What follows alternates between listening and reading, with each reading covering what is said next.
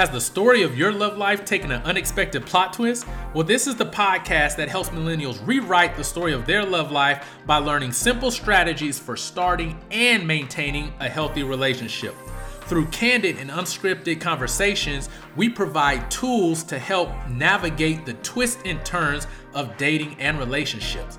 Are you ready to flip the script on your love life? If so, sit back, get comfortable, and enjoy another episode of the Love Unscripted podcast.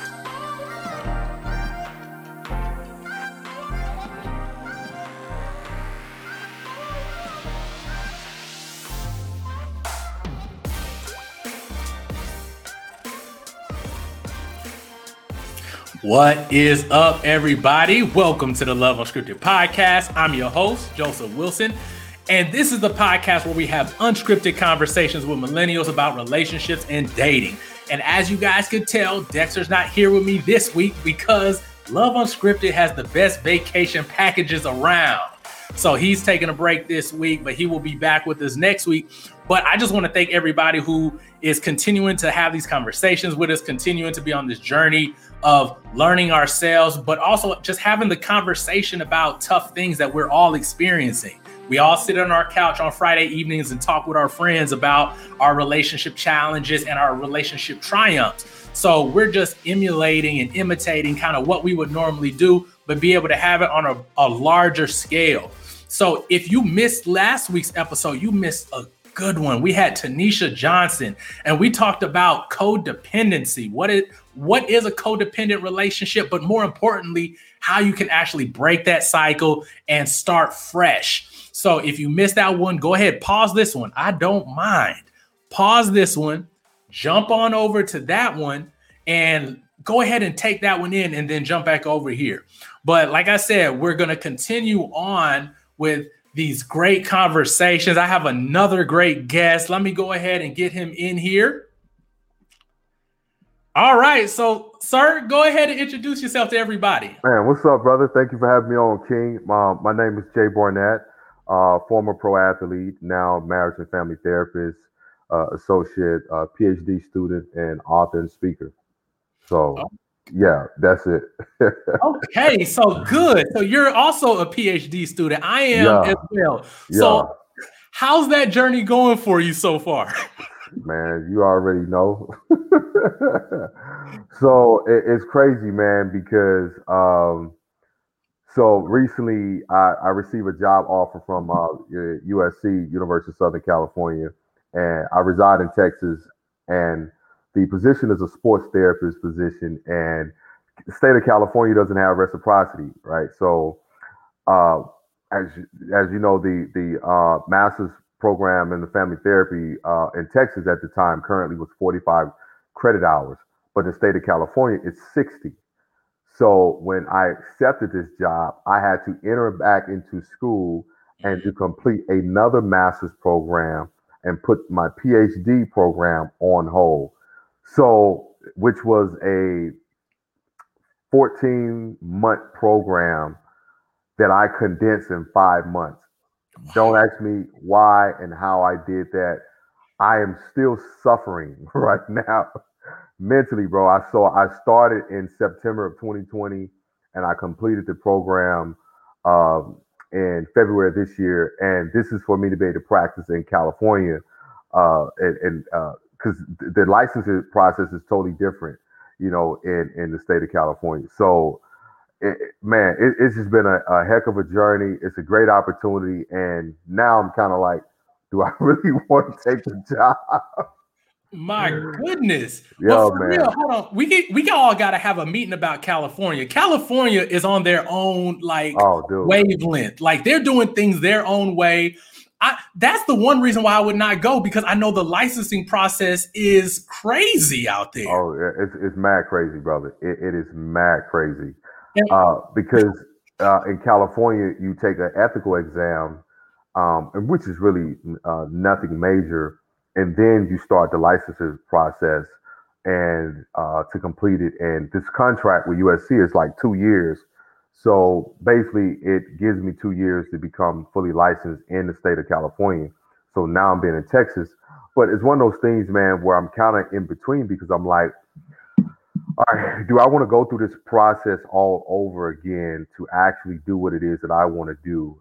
Because I got into mental health, man, after leaving football, because I feel like athletes are probably one of the most underserved community, such as the Mhm. black community, when it comes to mental health. And so for me, I've always seen myself working with athletes because being an athlete, there were very few resources surrounding mental health when it came to athletes because everyone looked at the athletes as like, you're a warrior and you're this muscle bound guy, you're the streak of nature. It's so many different things. Whether you play basketball, football, whatever, people look at athletes as being these unnatural, just machines. Mhm. And so I'm like, man, what about the athletes and the individuals that they do have in place have no understanding or connection to athletes, let alone black athletes, because Mhm. that plight is very different from our counterparts. So my vision is to one day create a space and a facility that centers around building athletes, coaching them, providing counseling, because athletes they're still having to get used to with the word therapy. Mhm. So the coaching part comes across very ease Right. when it comes to them. So, but that's my vision. Man, that's really dope. And I think maybe I'm biased because I'm an MFT as well. I think we have like the ultimate lens for how to view people as a whole because of the different systems that we're all connected to. Like I was Absolutely. talking to a coach like last year, and he was having some issues with some of his collegiate athletes, and he couldn't understand why they were feeling so much pressure from their family to do stuff for them. He's like, they're only in college, they're not pros yet, but yet their family expects this, but they don't understand what this collegiate position means for their family, Family. Exactly. which is impacting their mental capacity to be able to practice. Now, when they're out there and missing catches or missing blocks, it's not because they can't do it. There's a mental side that they're like, man, if I don't get this block, then my mama doesn't get a chance to, and now you miss it. But it's a whole thing. A lot of them just think football. Yup. They You think you when they're on taught. campus, yeah, just campus, they're just doing the sport, go to class, do the sport, that's it. But we are all multi-dimensional people. And Yup. I think the family systems lens has the perfect way to connect all of these things, connecting resources to support, to be able to be your best version of yourself. And I see Absolutely. that translating into corporate America, Absolutely, any man. type of area.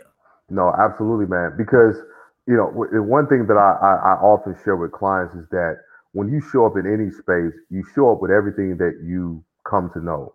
You show up with everything that you learn, everything that has helped shape you, mold you, the good, the bad, the ugly, uh, everything. And so when we're working with people, if you don't see the whole person, you're going to miss an opportunity to actually learn other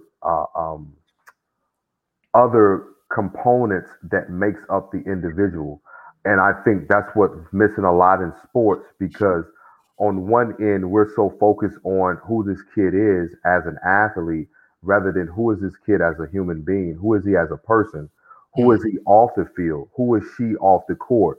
And I think this is why mental health is so important, and not just with everything that we have going on, because when we look at sports, a lot of us are looking at sports as entertainment. mm, So for the viewer, it's an escape. But for the player, this is like this is life and death. And not in the sense that we think life and death like, oh, something happened. Like, no, this is the difference between being able to take care of my family and actually end up working at Best Buy. Nothing wrong with working at Best Buy, but this is their mindset because the expectation has been placed on them, as you said, when they get a D1 scholarship, and if they're going to a PWI, the family thinks, oh, bowl games, TV, money from boosters, so all of these different things. And as you said, King, it impacts these guys' mental because let's be honest, There were only 259 draft picks. Right. Right.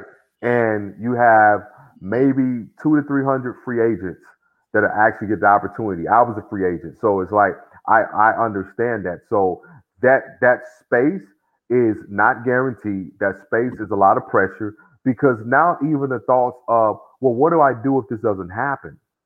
And there is no one that's showing up like you and I that looks like you and I that are saying, hey, football is great. You're a great athlete, but let's look into some deeper levels of who you are as a man and as a person than what you have to offer if this is not there. Right. And because what is happening when this is not there for these guys, it sends them into this dark space. Because who do I become now that all of my life I've dedicated to this game? All of my life I've dedicated to eating right, working out. Coach said run 10 sprints. I ran 20 sprints. Coach said eat proteins. You know what I mean? I ate, coach would say ate 5 times a day. I ate 7 times. So all of these different things, and men, we do, we're very one directional when it comes to our pursuits. Right. And which is, I think rightfully so, how we're wired and genetically and how we're shaped. And when things don't, it's very difficult. And so I think having mental health conversations, having conversation around expanding the mind of our Black boys beyond just rapping and being an athlete, man, like we have a huge challenge ahead of us. But I think with individuals like yourself, man, and what I'm doing, I think we are the catalyst for that change. Definitely. Like, listen, I'm right there with you. But sticking in that line of sports, let's go ahead and get into this topic. And you set it up beautifully. I don't even think you realize it. But listen, I was not a D1 athlete, but I was a very active kid.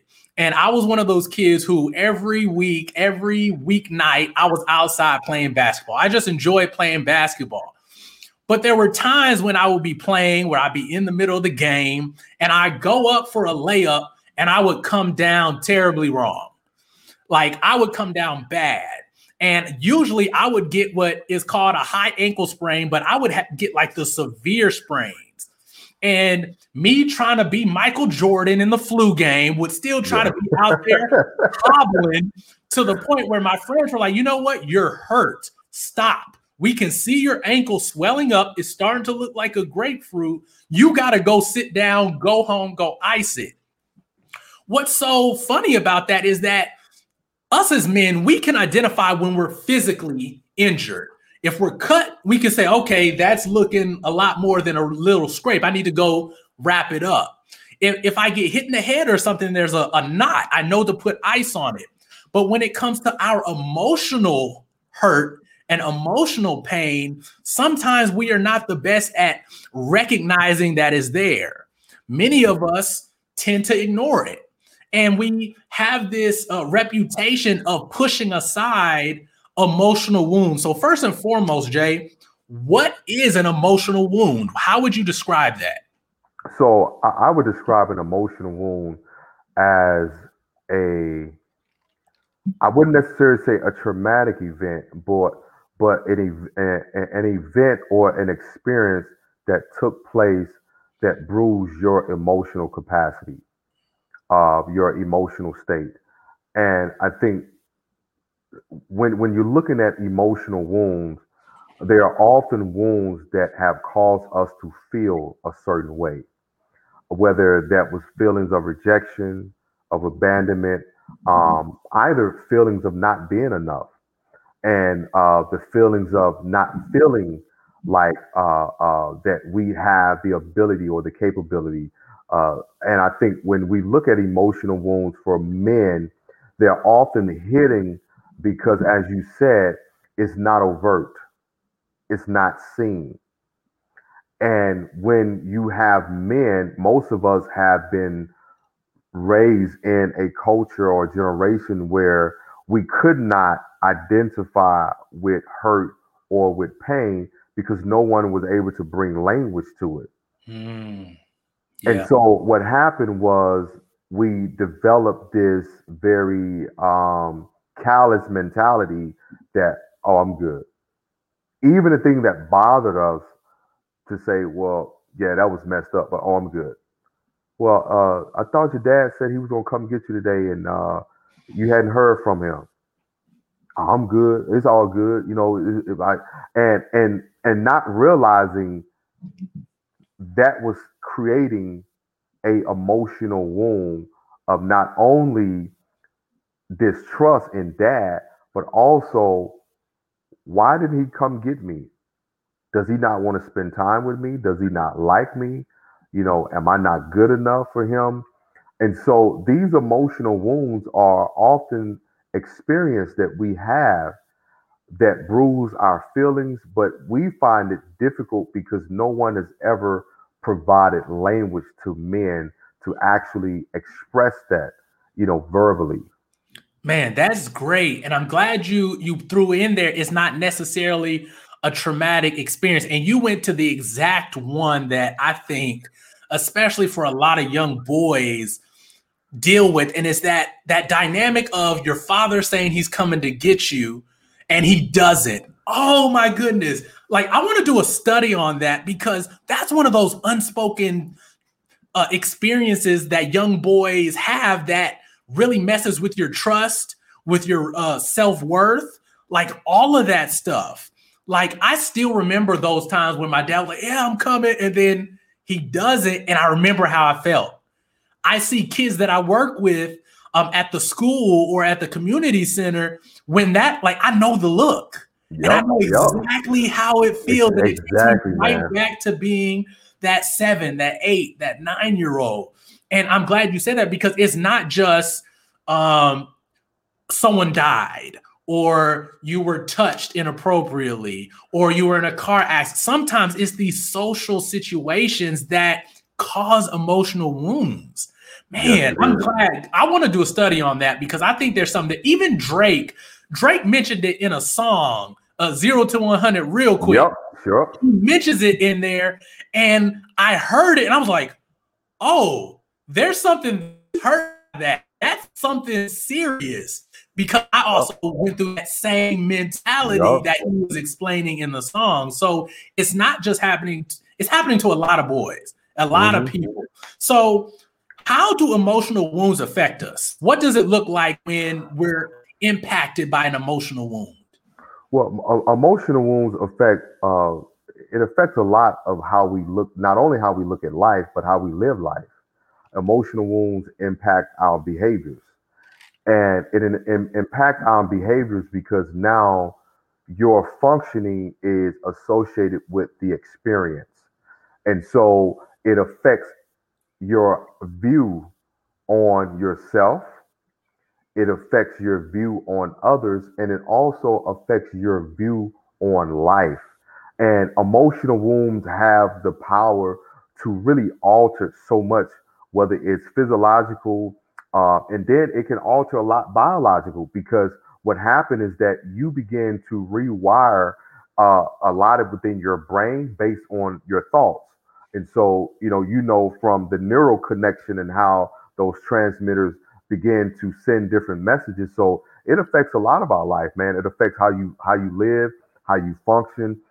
It affects even how you engage with others. And I think one of the things that we see with men is it's men behavior. You either see one or two extremes, right? You see the man who's overly aggressive because he has extreme anger, or you see the man who's very passive because there's an extreme level of discomfort within even what he feels. And Mm, so when he feels that, man, who am I? I don't really know how to express my emotions. So to some, that may comes off, well, he's hypersensitive, when really it's just he's stuck in an emotional sandpit, mm. and this emotional sandpit it doesn't allow him to move forward, or it doesn't allow him to so there's no fight or flight. It's mostly freeze for Oh, him. yeah, yeah. So there's nothing. So almost similar to analysis paralysis, like rather than do something, you do nothing because the over analyzing of self becomes the barrier that separates him from moving forward. And Yeah. so it affects a lot, man, in our social dynamic and functioning. So I want to talk about relationships because here's those two extremes. I definitely see those a lot.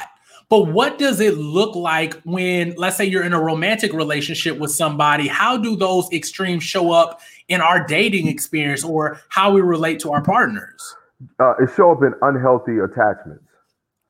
And a lot of those unhealthy attachments shows up in avoidance, deflection, dismissive, or you see a lot of insecure attachments, right? You see the man who's overbearing, right? You know, where you going, and you know what I mean. He doesn't want somebody to run off and leave him because he's been abandoned, or you see the man who operates in extreme anger because he's never been taught how to process his emotions. So anger is the only emotion that he knows how to express. You have the guy who probably the kid that wasn't heard. So either he's very he becomes withdrawn or he shuts down when there's conflict. So it's those ways, unhealthy attachment, shutting down, becoming dismissive, and avoidance. Right. And it's coming from emotional wounds. It's coming from a pain. Like I don't want to say I've seen everybody or know everybody, but I think just at people's core, like they're not trying to always mistreat people. A lot of how people respond to the world around them is a direct result of things they've experienced in their childhood.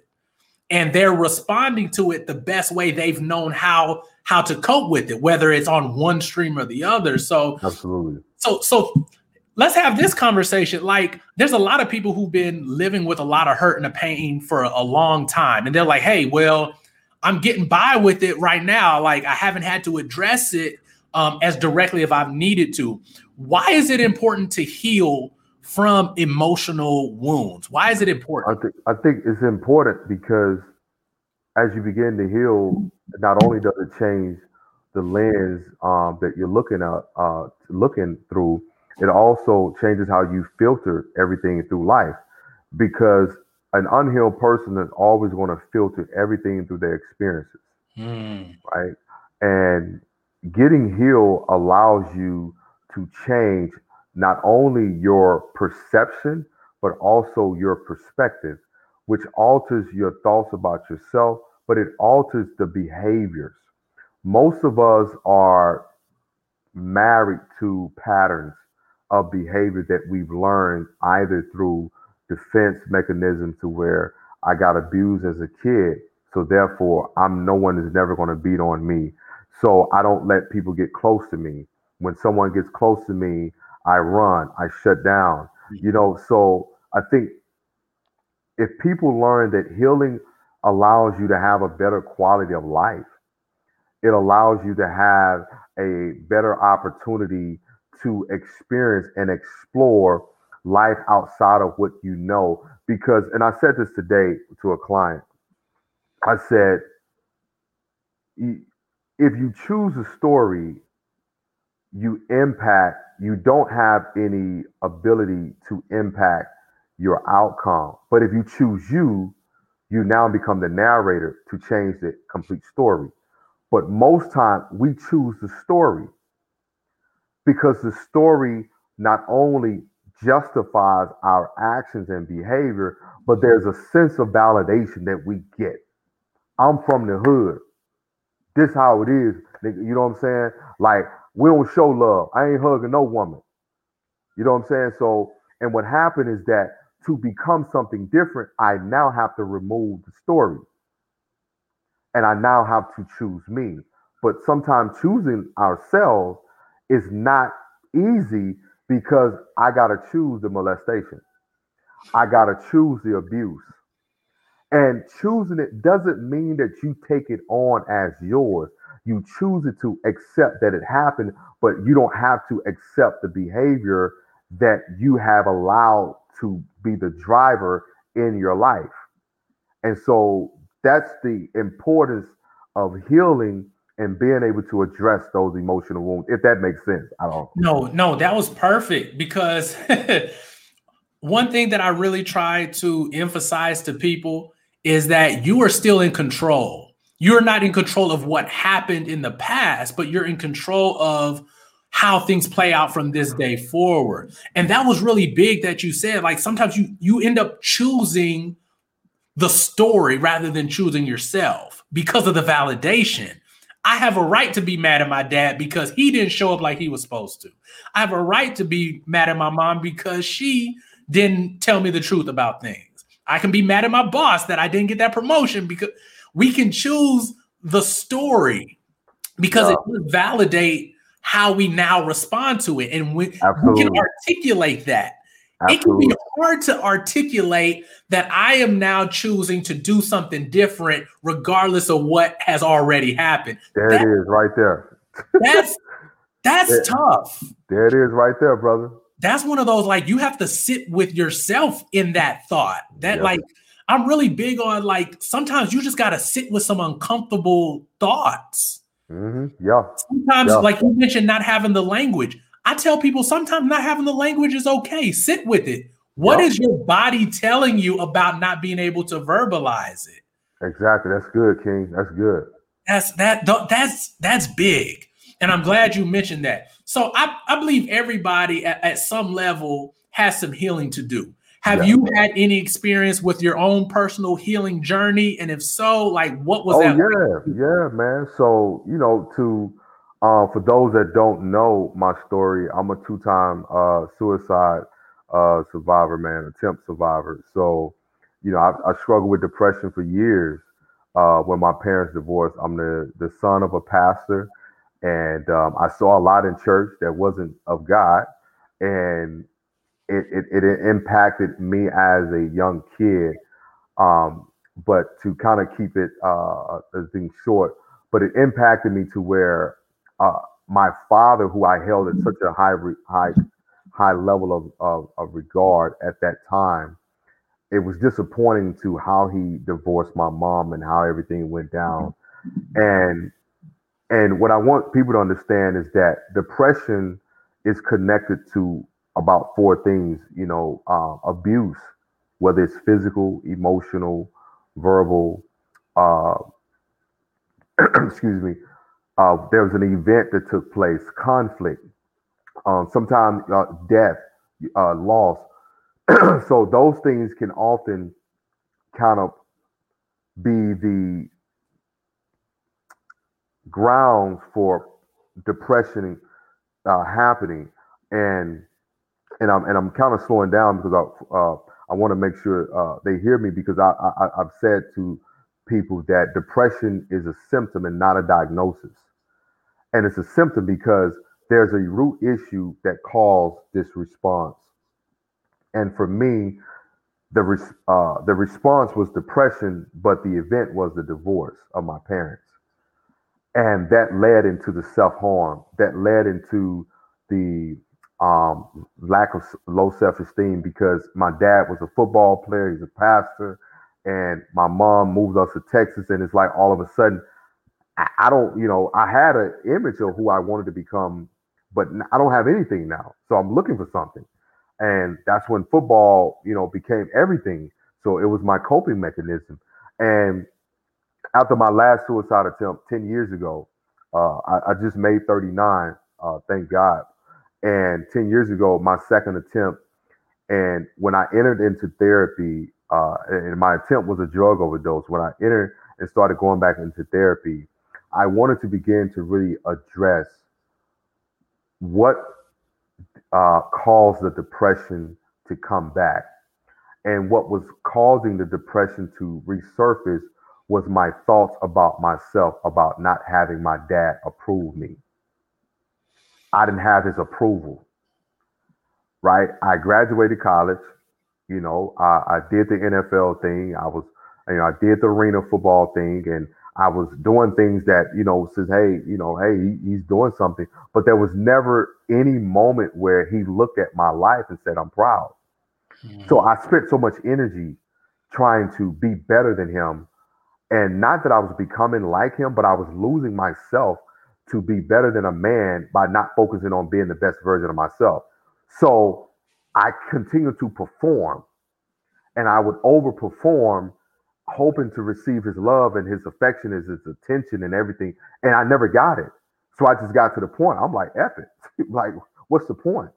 You know, and when I started to heal, King, and started getting into therapy, I began to look at, I had the choice to become in spite of the experience. And that's what I tell people about therapy is you get to process all of that.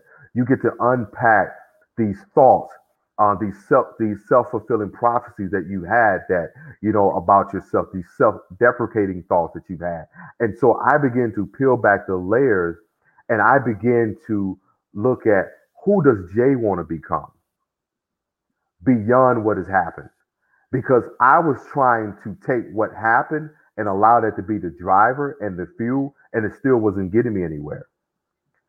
And so to unpack it and to separate it and to compartmentalize it, says, yeah, that happened. Yeah, your dad did this, and yeah, you saw your dad do that. However, that does not have to be you, because I was always choosing the story. And it wasn't until my mentor said to me, and I'm going to be vulgar for those, he said to me, he said, no one cares, man. No one gives a shit. This he told me. He said, no one cares, Jay. Okay, your dad did it. I mean, I'm 25 years old. I never forget. And I break down. And I'm just like, how insensitive, dude. And it wasn't, and it didn't dawn on me until I was in therapy at 30, 31 years old. That moment, he wasn't being insensitive. It may have felt like that, but that wasn't his intention. What he was saying is that, hey, you have a choice. You have a choice. You can either choose this and take this with you through the rest of your life, or you can either unpack it and leave it here and move on. And that's what I chose to do. And I've been years on this journey, and I started writing books and started speaking, and then, you know, it was a divine interaction for me to even to go back to school to get my master's, to become a therapist, because I was doing emotional recovery in group homes with girls in foster care. And the lady, the director said one day, she says, you have a gift. She said, this is the work of a therapist. I was like, whatever. I was like, I just thought it was mentoring. I'm like, I'm just coaching these girls, because part of me wanted to give these girls space, because I never had that. Right. And I told this story a few times. I have 7 uncles. My dad has 7 brothers. And when my parents divorced, not one person checked on me and asked 13-year-old Jay, how is he doing? Hey, nephew, I got you. And man, I never forgot that. And until this day, King, is why I do the best I can to be there for young Black males. And even for men in general. You know, I have a lot of guys that I work with, because I know what it's like to not only not have space, but I also know what it's like to not feel like you're cared for. Wow, that's, first of all, thank you for sharing that. And I definitely see a parallel with my life as well. It's like, as I started to heal, I wanted to do the same for others. And that's why I also went, me and my wife moved to Memphis because she was in school there, but I took a job at a community center in a very dangerous area. And I just wanted to have space. And then eventually I too went to grad school to become a therapist, because I'm having a lot of these deep conversations. And I was starting to realize, like, yo, I don't know what to do once someone tells me this stuff. Right. I need to get the skills to be able to be able to help people in a deeper way. Absolutely. And so healing, for those who are listening, it doesn't just like impact you, it impacts those around you. Yeah, like, it does. It's infectious, and it can really help people. So we're going to go ahead and transition into our last segment, which is called Flip the Script. And Flip the Script is the segment of the show where our guest provides a simple tool or strategy for how to deal with either a situation or a challenge that we discuss in this episode. So Jay, here's your question. Someone may be out there and they are making the decision that, hey, I want to go ahead and start my emotional healing journey, what are some steps that they can take towards their own emotional healing? I would say this: journaling, and I want to keep it simple. Journaling is a really good way to start your healing journey. I think as you begin to put words on paper, and I'm real big on audio journaling. I have a lot of guys doing that, and with their phones, through voice memo and things of that. I even have some people, they love to do video journaling, where they set up their camera and they just talk. But I think journaling, what it does is allows you to begin to exercise expression. Most people have not been provided space to even talk about how they feel. And I think journaling is a great way to start that healing process, so you can begin to look at things. And of course, finding a therapist, counselor, coach, whatever works for you. But I think as you begin to release some things that you have allowed to kind of lay dormant, some things that you have suppressed, journaling and writing it out would be a great way to start your journey. And you'll be surprised the weight that is lifted when you write something down, because again, you are now getting it out of your system. And when you write it down, you're actually releasing it even from your subconscious, because a lot of times your subconscious doesn't really forget. I call it subconscious, like it's a recorder, whether you know it or not.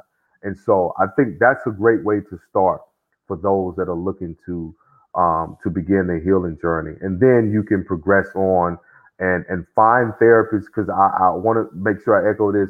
Not every therapist is effective at what they do. And notice I did not use the word good, because I'm not into people like, I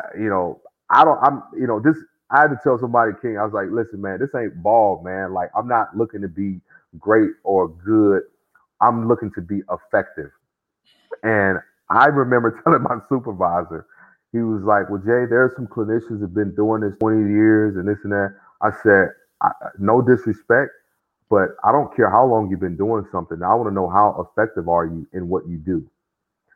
Because you have to be open to new methods, new ideology. And one of the things that I love that I take into my practice daily is that, as educated as I am, the client always educates you on what to do with what you have to guide them. And so look for a clinician that is effective, and then even a clinician that is open to provide feedback. Because some therapists just kind of sit there, and I'm just being honest, they just sit there and let you talk. And it's kind of like, okay, time's up. We'll see you next week.